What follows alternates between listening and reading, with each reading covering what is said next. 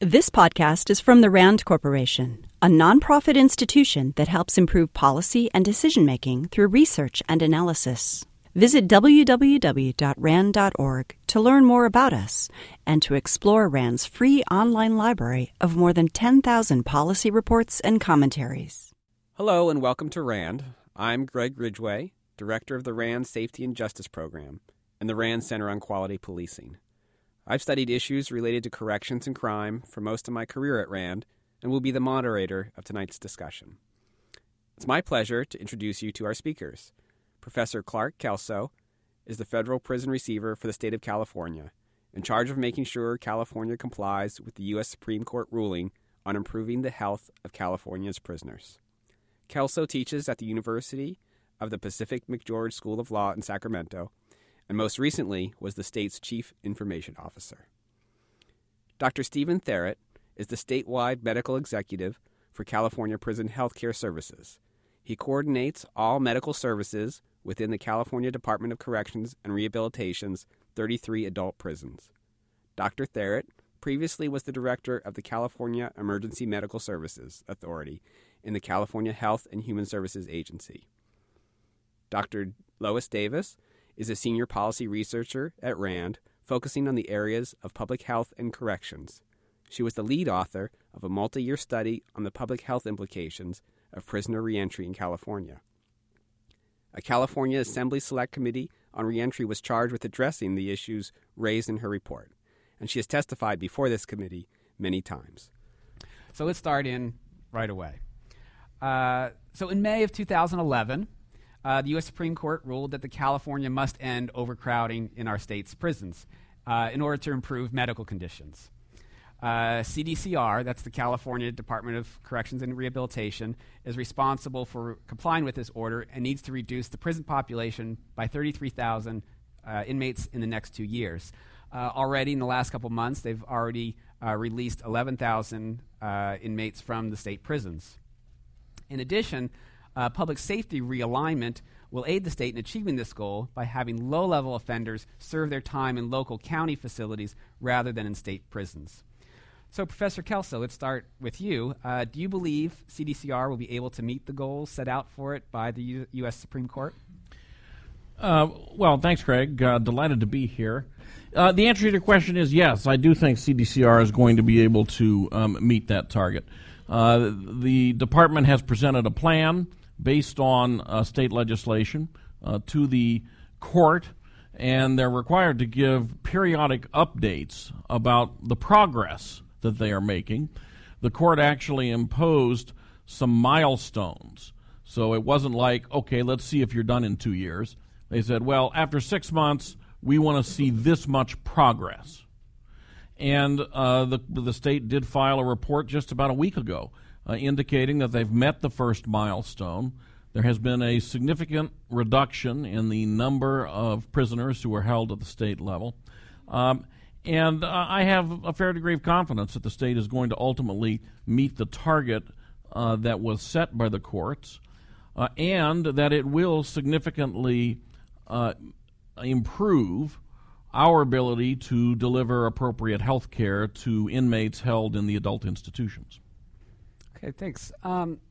Dr. Davis, maybe you could tell us about the inmates that are still in prison. What does this population look like? What are their issues? And maybe we can go to Dr. Therrett and maybe talk about some of the costs that are involved with handling their issues. One of the things that we looked at was understanding what are the healthcare needs. One of the key things is when we look at this population, they tend to be sicker than the general population. So, for example, they tend to have more chronic disease, more infectious diseases, the kind of conditions that we typically think need ongoing care to effectively manage. But it's especially important is this is a population that tends to have very high mental health needs. For example, about 50% of the inmate population in a survey reported that they had recent mental health problems. 2/3 of them reported symptoms that met the criteria for drug abuse or dependence. So when we think about this population as a return to our local community, to Los Angeles County, we understand that this is a population with a high amount of healthcare needs. At the same time, when we think about the realignment population, and Dr. Therrett will probably be able to speak to this more specifically than I. This is a younger population than the general prison population.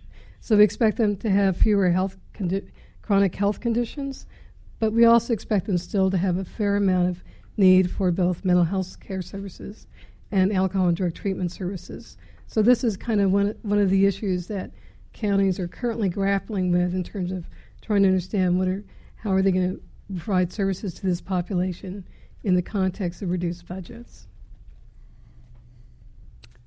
You can discuss some of the costs associated with managing them. Well, thank you, Jeff. Really, when you take a look at how healthcare services and specifically the medical services, but also broader to the behavioral health services and substance abuse needs of our population, we're actually behaving very much like a large managed care health organization. I mean, you can make the observation that we might have what you could call the ultimate and the captive population responsible for delivering health care. And over the last few years, we have put in the mechanisms that you would see very similar in your large managed care health population of service delivery. We have a utilization management section, for instance. We have a contracting area. We're looking at delivering the constitutionally adequate health care to the greatest number within our global budget that we operate in. So we are basically a 33 institution decentralized primary care practice. The quality of our clinicians, we have general internists, family practitioners, gynecologists for our women's population that deliver this kind of health care that cover the populations of other, for instance, safety net populations. We look very similar to the healthcare delivery systems of a lot of our larger counties. The health needs of this population, the medical needs, we have you might say adverse selection. We have 17% of our inmate population, for instance, are infected with hepatitis C. Which requires long ongoing treatment. We have 6% of our population is diabetic. Our infectious disease rates, on entry tend to be large, and so these are the needs that we meet within the healthcare system on a day-to-day basis, and then utilize outside contracted services through our HealthNet contracted provider that we've put in to deliver the specialty services that we just don't have the ability to deliver. Now, this population, some of them are going to start moving from the state prison system back to communities, either in county jails or directly back to the communities. So the California State Legislature, in part to deal with the Supreme Court ruling, passed this Public Safety Realignment Act just last year, making these moves. So when inmates return to their communities, are those communities ready for them? Are there certain counties, and particularly since we're a Los Angeles audience, is Los Angeles in particular likely to be disproportionately affected? And maybe Professor Kelso, you could discuss Well, that. I don't know if Los Angeles is disproportionately affected. It is the case that Los Angeles sends a large proportion of CDCR's population to CDCR, and when they're up for parole, they come back to Los Angeles. And I expect, as with many things, it's around the 30%, 33%. So the impact on Los Angeles is large. That's because Los Angeles is large. I do think another point about costs that is worth mentioning, and this is, again, CDCR's population is a lot like general safety net populations. A large portion of our population doesn't cost very much. But boy, that last 5% costs a lot. And so I think the burden on counties is going to depend very much on exactly which one of the inmates are subject to realignment. And I do think, I agree with Lois, that it's much more likely you're going to see the impact in the mental health and in the drug and alcohol abuse context. The patients who we have that are the most complex and expensive, they tend to be older inmates who have been sentenced for very long periods of time because they've committed violent, serious crimes. Those people are not coming back to local control under realignment. They're staying at the state level. But I do think the big issue, and the big issue that we've been in conversation with local governments about, including Los Angeles, what about that mental health burden? And how can we improve the continuity of transferring treatment from a state institution to the county? Those are the issues we are looking at. And so are the counties ready for this? Well, I don't know that I'm in the best position to say whether the counties are ready. It's probably better for the counties to say whether they're ready. I think that, as with many things, the larger counties are going to have an advantage in adjusting their own programs to take the larger number of people. Now, I have to admit, this is a very substantial number of inmates within a short period, 3 or 4 months. And we've seen, a reduction of 12 to 15,000 inmates in that period of time. It's a big gulp to do quickly. But I do think most counties will discover over time, this fits within our safety net system. I do think there are some small number of very small counties where, I understand we have one county that only has one doctor, and they don't have a hospital in the county. Well, that's a county that's got a particular problem that I think we have to deal with. I think the larger counties, by and large, will discover they have the resources. Okay, and Dr. Davis, in your recent report, you wrote that right now there's sort of a special convergence because of the current realignment plan and healthcare reform, that they're going to be happening essentially at the same time. Does that present special opportunities?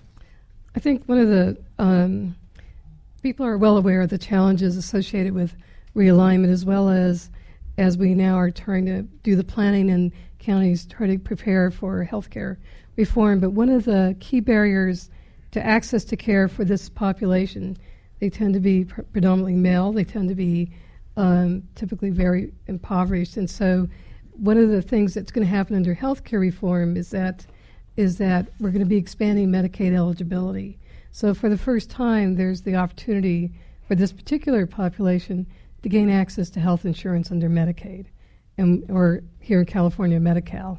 And so what that does is that it allows an opportunity then for counties, as they start planning for the Medicaid expansion population, of which the realignment criminal justice involved population is just one component, to start putting into place systems of care, to start building back up their capacity in the safety net, to start being able to address the needs of this population as a whole. So such things, for example, as putting into place medical homes, in those neighborhoods and communities where you have relatively high concentrations of individuals returning from prison would make a lot of sense. That's the sort of thing that Alameda County has done with their Healthy Oakland clinics, for example. San Francisco has done something similar. So there's real opportunities here to start trying to set into place some systems of care that build upon the larger planning that is occurring with health care reform to address the needs of this population.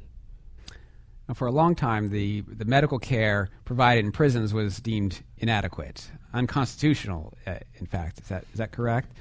And when you took over as federal receiver in 2008, since then you've helped improve medical care in California prisons. And in fact, Judge Henderson noted last week that the end of the receivership appears to be in sight. How did you do it? And are we in fact ready to end the receivership? Well, how did we do it? I think that's a fairly easy thing to answer. We very quickly after I was appointed, within about 60, 90 days, we put forward a turnaround plan of action that had about 48 different action items, goals that we had to meet. We vetted that with the parties and the court. They approved it. We worked very hard with the administration and the legislature to secure funding for it, and we're about 80% done with it. And it turns out that when you plan and give yourselves 3 or 4 years and have the cooperation of state officials, you can really accomplish things. And I think that's an important lesson because so oftentimes governments at all levels are given a rap that, no, you can't change anything. And I just don't think that's true. It depends on having a good plan, giving time for it to play out, and having some continuing political support. How we did it, it's no great mystery. Dr. Thayer sort of mentioned a few of the things. We said, let's try to operate this like a large managed healthcare organization. Well, that's no great insight. That already had been done in the private sector. And so we just had to put the tools in place that the private sector used to deliver health care. And guess what? You can see improvements. Well, one of the things that did help us, I think, early on, I have a sort of a commitment to performance-based approaches to government. And early on, we did contract with RAND to come down and do a study of what should be the things that we measure to determine whether we're getting better. And RAND did a great study for us that said here are about 56 different things you should measure. And we've been doing that. We've been piece by piece trying to gather information along those lines. And again, what is perhaps not surprising, at least to me, is when you gather data and you start to manage to the data, organizations will change. A pretty basic lesson. Now, as for when are we done now? I don't think we're done now. We have a few things left to do. We're having conversations with the state about some unfinished business. How much construction do we still need to do? How many improvements in the prisons do we need? I have a little bit of information technology that needs to finish up. So there are a few things that still need to be done. But it's quite clear that we've been directed by the court to have conversations about how do you know when you're done? How do you know when the cases are done? And I agree with the judge in the case. You can see light at the end of the tunnel. We're sort of, in the fourth quarter and moving towards the end of the game.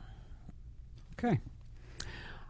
I don't think we've had really a healthy public debate about what the role of prisons and corrections should be in our society or state, or what we use them for. And there's really 4 reasons we use them. It's for incapacitation, to put away the people that really we can't afford to have out in public.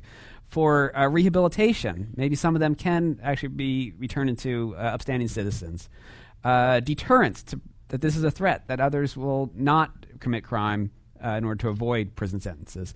And lastly, retribution. Those are sort of the 4 reasons we have that. Now, we've been putting away a lot of people over the last couple of decades in California, but at the same time, we've had a tremendous reduction in violent crime and property crime in California. 20 years ago, our violent crime rate was more than double. So we feel we are a lot safer. We feel a lot safer. So now when we start seeing where we're going to start reduce our prison population, and these individuals are going to start coming out, what should we think about the future of corrections in California? Should we reserve that prison space only for those who really need to be incapacitated? Is rehabilitation in prison possible? What is that role of prisons in our future, and how should we be thinking about that? I'll leave that open to anyone who wants to tackle that first. Oh, well, that's a small question, isn't it? So I'll go ahead and jump into that one with 2 observations. I think quite a few other states have discovered in the last decade that they did not have to incarcerate as many people as we do in California. And yet their violent crime rates came down anyway. So you're exactly right that you look at the numbers in California, and violent crime has come down, property crime has come down, and you can say, well, it appears to be associated with a particular approach to corrections policy. And I guess I'm just not convinced about that second conclusion, that there really is some proof of causation. Because you look in other states, and I hope Rand will take the opportunity to pursue this further, you look at other states and they're seeing decreases without having to incarcerate as many as we do.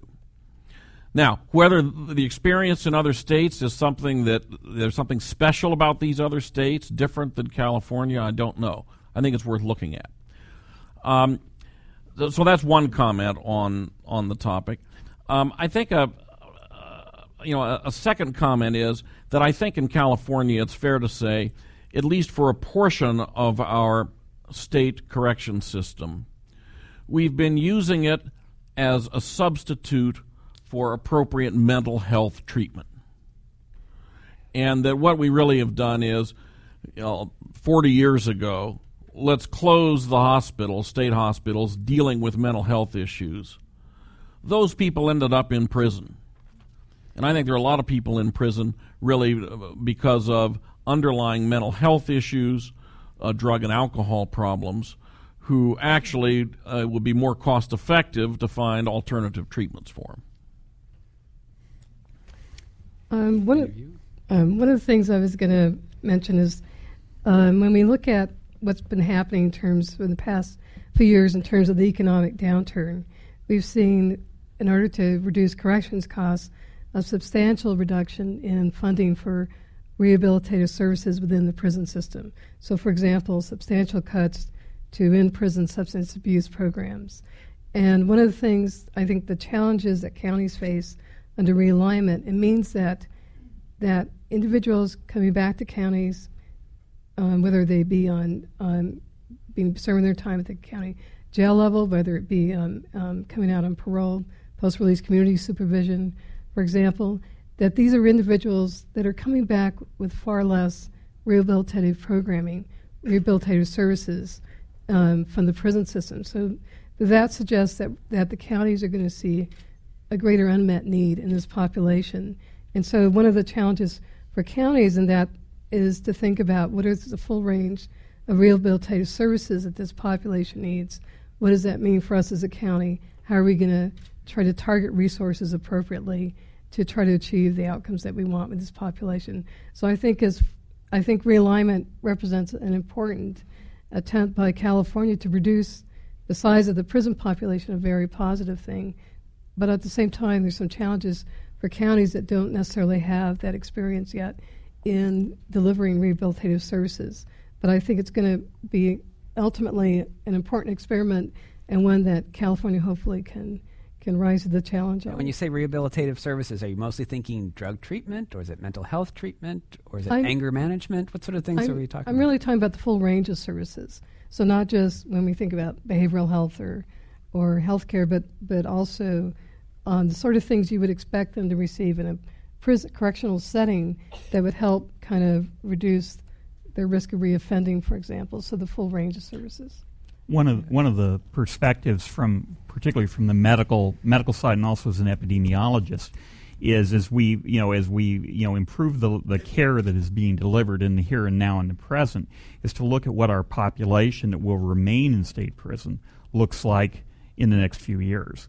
And we are facing in the prison system very much the same discussion that we're having in our communities, is an onslaught of an aging population that will have very different medical needs, particularly as it relates to dementia and memory loss.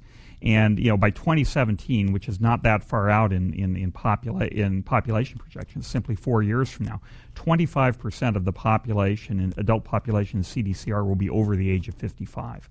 And from a medical standpoint, patients behave in the prison system about 10 years, physiologically 10 years older than their chronologic age. So 55 is really 65.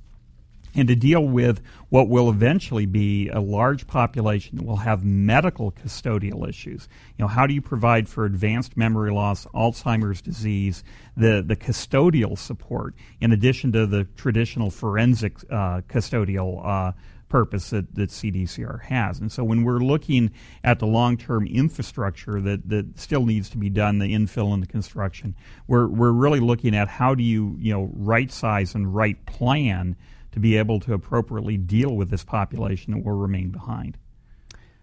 Now, let me infer from that, if the population that's in prison is older and sicker, does that mean the people that are going to be let out or not put in prison are going to be the younger and healthier with still a fairly productive criminal career ahead of them? Well, I mean, one of the things to look at is even, we spend a lot of time dividing people into high medical use and low medical use, and as Mr. Kelso points out, like everywhere else, a very small number of our patients drive a large percentage of our medical costs. But even our healthy, uncomplicated, people that are qualifying for realignment, I mean, they're coming out of the institution on an average of 3.4 prescriptions and see a healthcare provider about twice as often as the general population does. So even I would not characterize these necessarily as medically complex, but at least coming out of the institutions, they are medically needy. And you throw these patients into a stressed safety net system, and with each county having a slightly different way of them delivering services, and then try to map these people out and provide for an appropriate handoff and transition. Those are the things that we still have to learn and the opportunities we have to move forward with. Now, you mentioned that there's a bunch of counties all doing really different things, and some have described this as a 58-county experiment, because every county really gets to develop their own initiative. Do we know yet, maybe Dr. Davis, whether there are any particular counties or particular programs that look really promising, and are they going to be sharing information across the counties? I think one of the interesting things about realignment is when we think about it, it's really a fundamental change to our criminal justice system. There's a lot that we don't know. Each county, as Greg mentioned, was given the leeway to develop their own plan for how they were going to implement realignment. When we look across counties historically, some of the counties here in California that have been fairly progressive, fairly proactive in terms of addressing the needs of the reentry population are places like Alameda County, San Diego County, for example. So those are the counties that we expect particularly to have a leg up in terms of having the interagency coordination, the planning in place to think about how to deliver services to this population.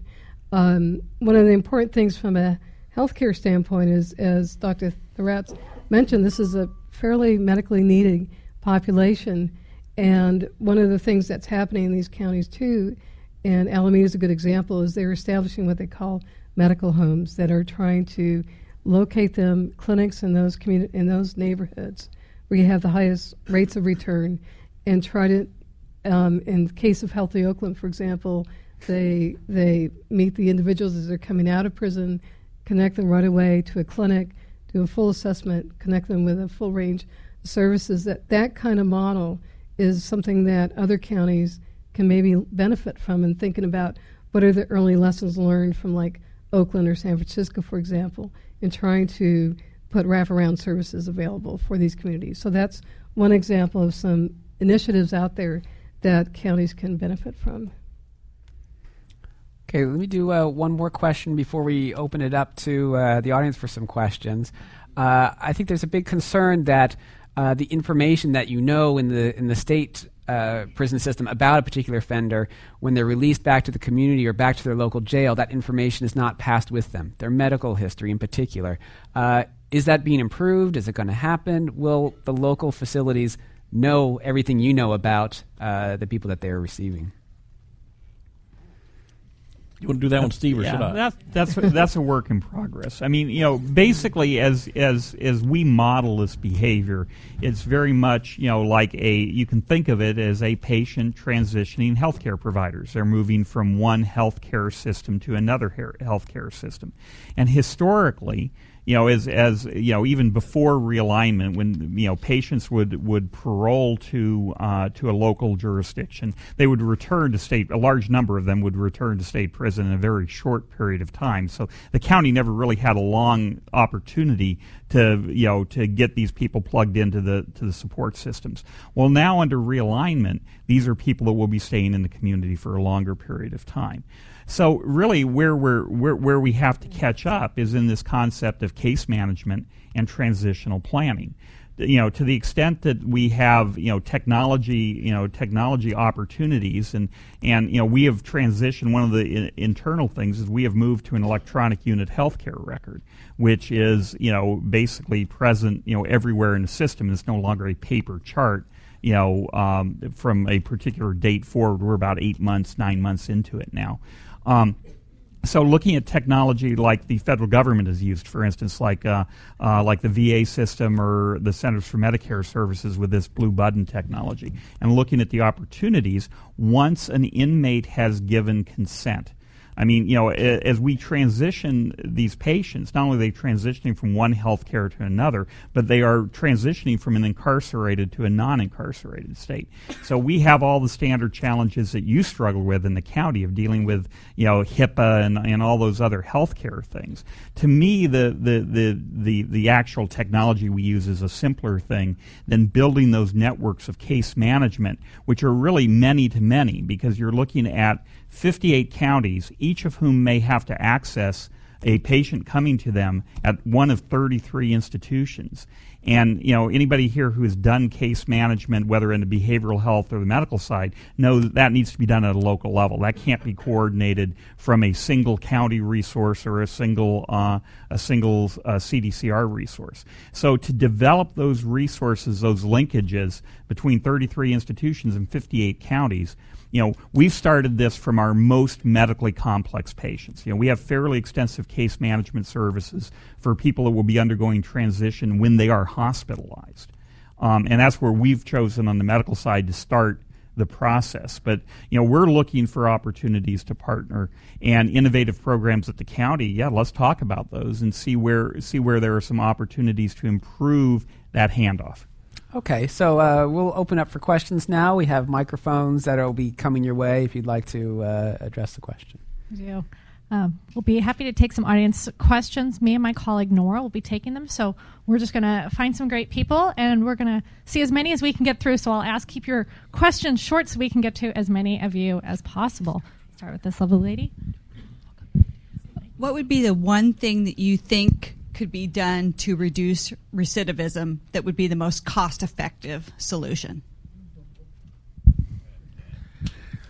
Well, the one thing that I think I've seen and is being studied, and we're trying it in one county, there's a program that originated in Hawaii known as Hope Probation that involves a very much one-on-one close monitoring of someone who typically is on probation, now would be on parole, where the premise of the program is that if you do something bad, you will be punished immediately.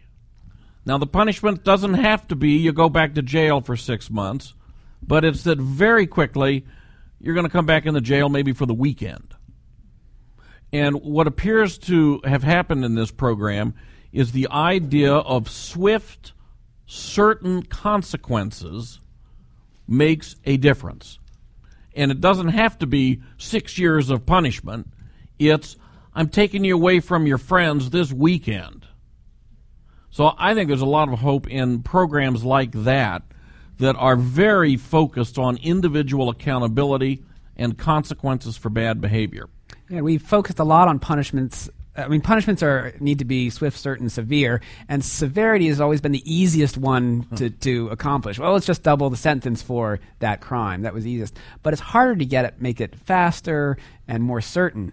But in these special cases where we're evaluating a program in South Dakota right now for drunk drivers, every morning at 7 a.m. and every evening at 7 p.m., they report to the local sheriff's station to do a breathalyzer. Every day, twice a day. And if they fail that, they're escorted right to the back and they're held for about 24 hours, 48 hours. It depends.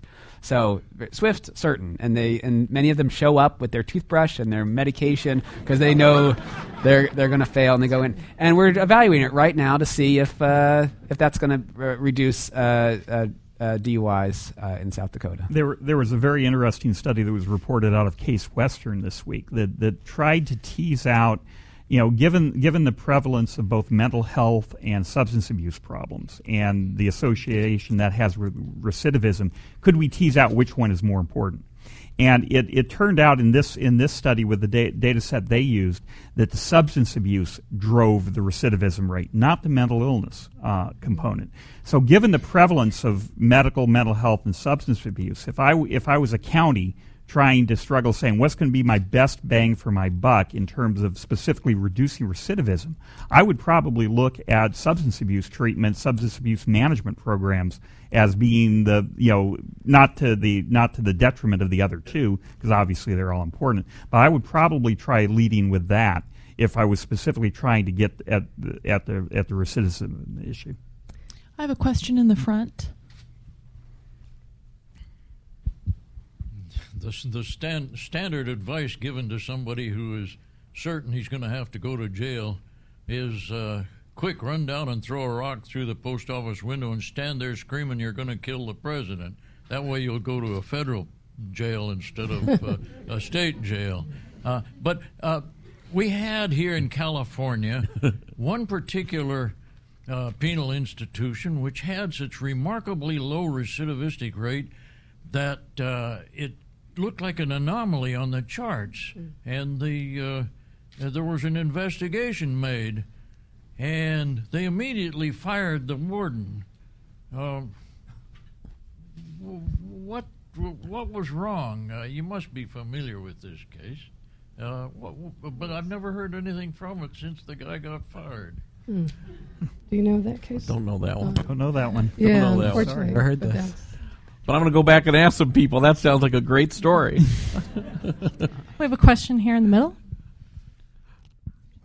One of the functions of the state system that will have to be considered in realignment is the responsibility for room and board.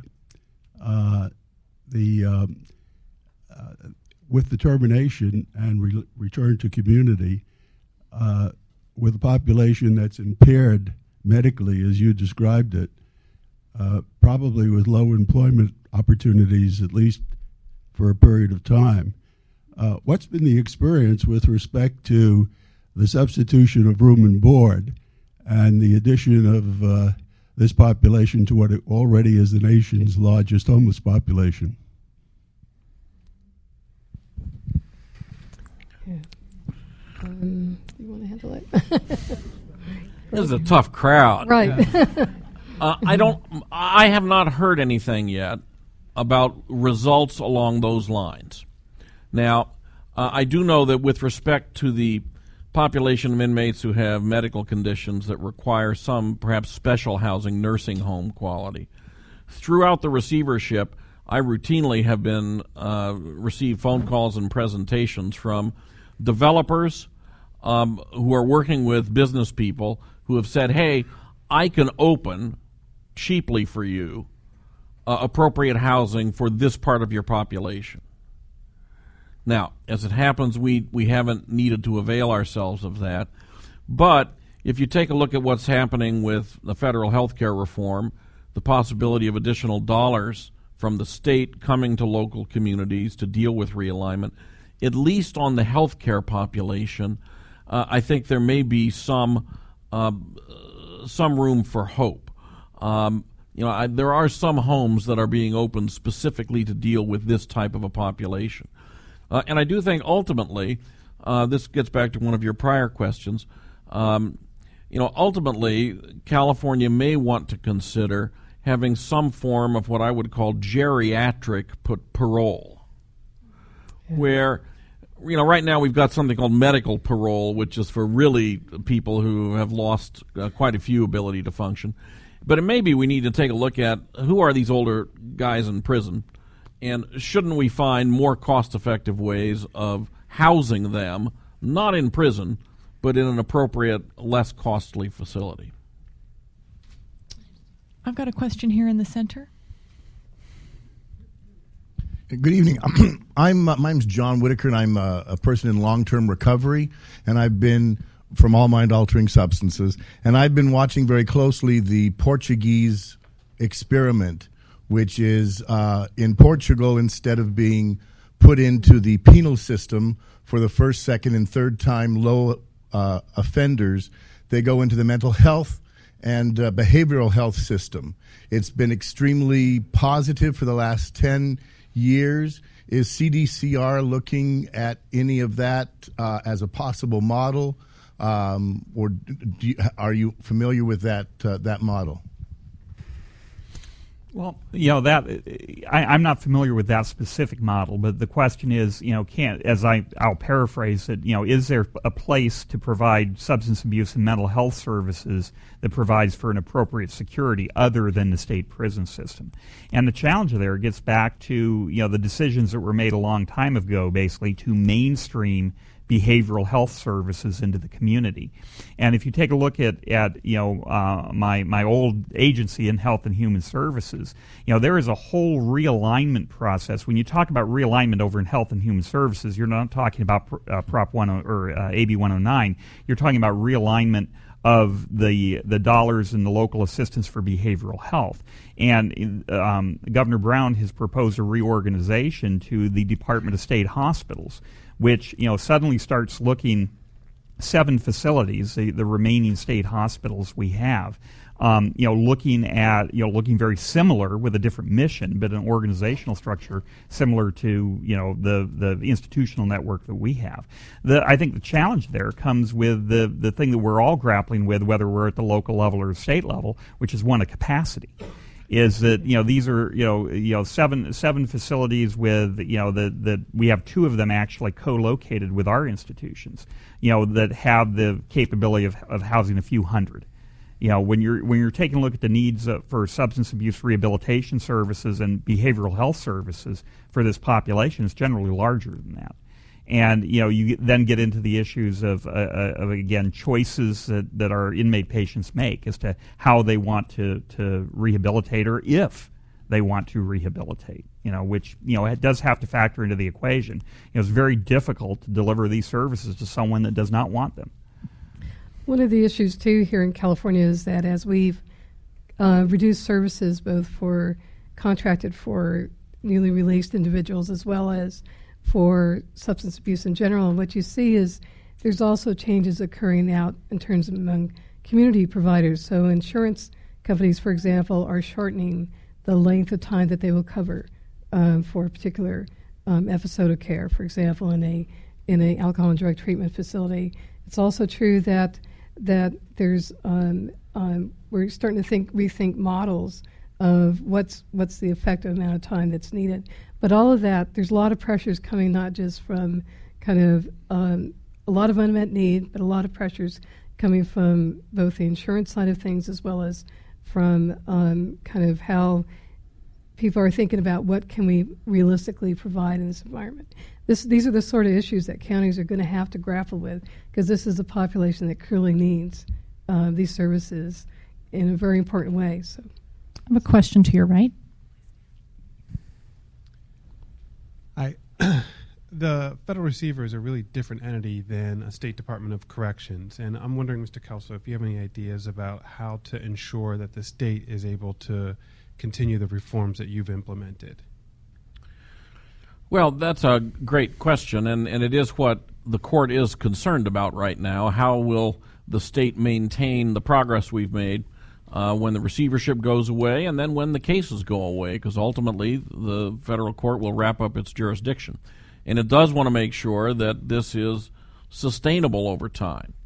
And there's several things I think that we've been doing and that we still have to do. One of the things is many of the programs that we've put in place that we think are critical to our success, like utilization management, we've actually had legislation introduced that says the department has to do these things. So one way of trying to do this is to have statutes that mandate it. A second thing we're doing, and this goes back to my commitment to performance-based approaches to government management, we will very shortly be making publicly available a dashboard of performance measures, largely many of them based on the RAND research, that will permit anybody to drill down through the dashboard to each one of our institutions. See how well are they performing. And I'm probably then going to ask the legislature to pass a statute mandating that dashboard reporting continue. Because my view is if you provide the information and everybody can see whether you're maintaining or going down, that will help in Sacramento provide political pressure to support reforms. The third big question, and this one I don't think you can force a state to do something is just a budget question. What is the state likely to do, or what does it intend to do during this current governorship about the budget support for health care? Now, that's one where I just don't think in the long term you can tell a state, here's how much has to get spent. California has an interesting history that probably all of you know about of trying to mandate formulas for spending. It doesn't work very well. And I certainly think it would be a problem just from a court perspective, a legal perspective, to try to order some level of maintenance. But I do think conversations with the state about it will be helpful. I have a question to the side. Hello, my name is Michael Tynan. I'm not in recovery yet. Maybe I ought to be, but I'm a judge of the Superior Court downtown, and I'm in charge of the rehab sort of function that we have in the court. I'm dealing with this every day. We're trying to deal with this every day. Thank you finally for coming around to drugs and alcohol. About 70% of the people that we send to state prison for felonies, used to, were involved with drugs or alcohol. And strangely enough, the same percentage, about 70%, was a recidivism rate. So we think maybe there's a connection there. And if you're interested in how the counties are going to deal with it, I think you have to follow the money. I forget the number exactly. Mark, what do you think? $150 million L.A. County was supposed to get? Pardon me? 112 this year. Okay. There was quite a struggle between probation and the Sheriff's Department. Each one wanted all of it. They divided it up sort of between them, and they left a few dollars for legal services, and I think about $6 million for mental health and alcohol and drug treatment. Am I right? They're going to split between them. Mark is the head of CCJCC, by the way. He's a very important guy in the county. I have to be nice to him. What I'm saying is that you say, Mr. Kelso, that we can't mandate how the money is going to be spent. And so they did. So Alameda County and San Francisco County did a pretty good job, I think. And L.A. County, not very much money was going to go to treatment. Right. And I don't know how that's going to work out, but I have a hunch it's going to be a bit of a disaster. By the way, I speak for myself and not for the Los Angeles Superior Court. I want that understood. But, I didn't know you had this kind of juice, Mr. Kelso. Can you go up there and tell the legislature to start telling these guys how to spend that money? Because this is not going to work. I'm sorry. They're using most of that money, as I understand it, not for treatment, but for personnel. They're hiring more deputy sheriffs, and they're hiring more deputy probation officers. And by the way, before you answer that, about the HOPE program up in Hawaii, I thought it was a gold mine. There are no silver bullets in this business, and nobody has done, I think you call it a linear study to see how it works out. I mean, most of these addicts can hold it together for 3 months or 6 months, which I think is about what the HOPE program is, and after that they don't clock them anymore. So I'm not sure exactly how long-term successfully that's going to work out. But would you please tell the legislature to get on the ball and get this squared away? I mean, I'm serious. We are profoundly puzzled about how this is going to work out. It is a quagmire. And I've got more stuff to say, but they're probably not going to give me the mic. Thank you. Well, I appreciate your expression of confidence. To clarify, the point I wanted to make was I don't think a federal judge would want to try to order the legislature how to spend. Kind of a federalism, separation of powers thing. Your observation, though, if the state wants to be a little more directive about how to do this, there's nothing wrong with the legislature doing that. Now, what that means is there's going to have to be inevitably in the state's budget process a lot of conversation because a lot of different counties are going to be affected, given that, at least initially here, they've all been given some discretion to try things out. But, I don't necessarily disagree that it's a worthy conversation to try to have in Sacramento. As you know, though, budget conversations are Byzantine, to say the least. Mm-hmm. On the HOPE probation, I thought there had been a little bit of a longitudinal study that UCLA researchers had done, but maybe not. Not. A woman out there that is doing that, and I get her on the phone and I ask her that. Well, I need messages. She won't return my phone call. What happened 6 months out? So but she's very. Yeah, it doesn't go out that long. Okay. Yeah, not that long. Appreciate the observation. Anyway, this is, again, there's no silver bullet for this problem. Yep. And to say we got to hire more deputy sheriffs or more probation officers, I don't think is reaching the solution.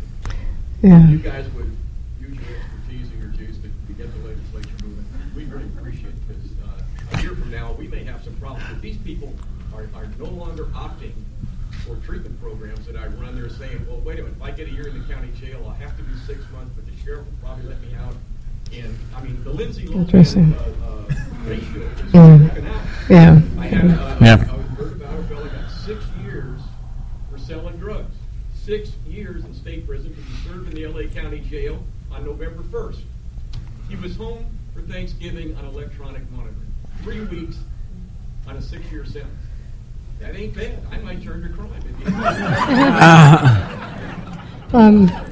These are unintended consequences. Can I just follow up with that on 2 points? One is, if we remember Prop 36, there was a mandated statewide evaluation in order to inform how are we going to refine this program, et cetera. One of the, I think, really sobering things about realignment, there is no mandated any kind of assessment or evaluation. So in other words, counties won't know what models are working better. For example, does Alameda do a better job than other counties in terms of dealing with this population? So there's no opportunities to really learn from the counties one another to see what are the different service delivery models or management models that make most sense. So I think that's something that people should be aware of, that we're undergoing this major experiment, but we don't have mechanisms in place yet to really understand what the impact is. I think we know, though, what works. And so, Prop 36 was a failure, had about a 25% success rate, however you want to phrase that, yeah, which is about what guys on probation were getting anyway without any particular treatment. And 75% of them got arrested again within a year or two, whatever the period was. Without a hammer, without the real not probability, it's certain that somebody's going to have to go to jail or prison if they mess up on probation. Without that, drug courts, rehab courts, I got a mental health court, even those people, you need the hammer. Not that I'm going to use it, but we need that threat. And if the legislature takes it away from us, all these programs are going to kind of disappear. Interesting. Thank you very much for letting me vent. Judge Tynan, we always appreciate your venting. Hopefully we'll keep you on the bench a little longer now, and instead of a life of crime.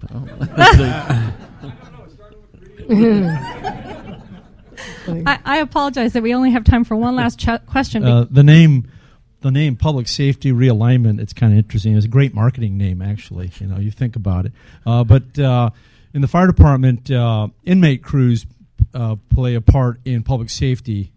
Those of you who live here in Southern California know what wildfires are like, and Mother Nature makes us practice here on all sorts of different other catastrophes. And so kind of just 2 points. One is, what are we going to do about the inmate crew program we have that goes through the state? Because without them, then other critical resources are going to have to be applied to those fires. One. And the second is fire and EMS providers, fire departments in the county, we're kind of like the safety net. So we're going to also feel the impact of the other piece. So sometimes, this policy without resources is, kind of like rhetoric. And I'm just curious just your comments on the impact in public safety, especially fire and EMS, from your perspective.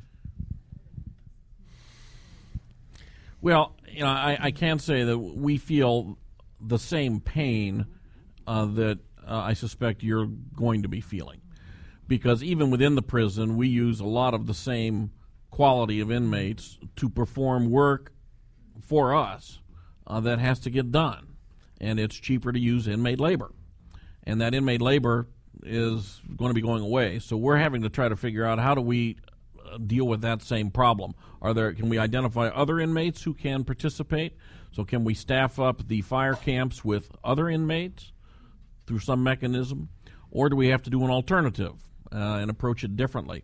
I know one thing that, and I don't know if this is a possible solution for the fire crews in particular, go to the counties and figure out, is there a way of getting access to those same people? Simply, they're under the jurisdiction now of local government. They're not under CDCR jurisdiction, where there's been a long history of relationships for the fire camps, try to establish new relationships to at least get some of those resources provided initially during the summer. I know more generally with the emergency medical service, and I think Steve can speak more to this, we really have tried hard over the past 3 or 4 years to establish better working relationships between the department and local fire and emergency medical services. Because when I started, the relationships were just terrible. We had very acrimonious discussions about why do you keep sending these sorts of people to us, and on our side we'd be upset about the cost. And I think at least with some of these southern region EMS directors, we have figured out how to work together productively to improve service and reduce costs. Steve, I don't know, you can talk more about that. I mean, we've been actually piloting that down in Southern California. One of the challenges, and you know, I clearly understand the apprehension that our colleagues in particularly the fire service, having come up through the fire service and being medical director for a lot of them for a while, is that resource. And what we've done on the medical side, I mean, we don't, you know, no one listens to the doctors anyway. So I mean, from the standpoint of you know, as the state and the locals come up with new ways of saying how can we access those resources, we're laying the groundwork for their medical care in the system, recognizing that the collection of camps and the distributed system we have, whether those people are there under the control of CDCR or the locals or some hybrid thing we haven't come up with, that we will be able to deliver their medical care, and that those people selected for that camp are medically appropriate to do the job. So you know we've tried to anticipate what the way this looks, and we're building on some of the models that we use for medical screening, medical acceptability that have already worked. So we're prepared if we can figure out if we can be of assistance as these plans come up to maintain the service. We recognize our institutions are in very far-flung remote areas, and we do have an impact on emergency medical services to the community.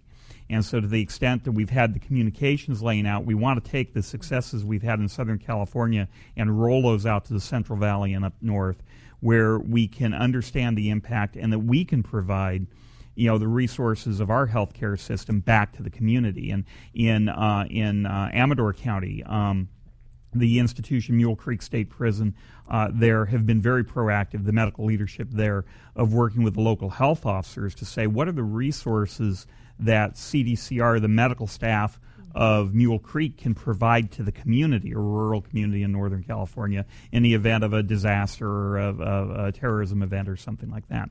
Well, so those opportunities exist. Sorry, well, the future is not all completely bleak, and in fact, our system is working well in some cases. I mean, certainly compared to Illinois and Louisiana, we've had to incarcerate many fewer governors. There is a lot of hope for California. So please join me in thanking our panel for the discussion tonight. This presentation is provided as a public service by the RAND Corporation. To learn how you can attend programs at RAND, visit us online at www.rand.org/events.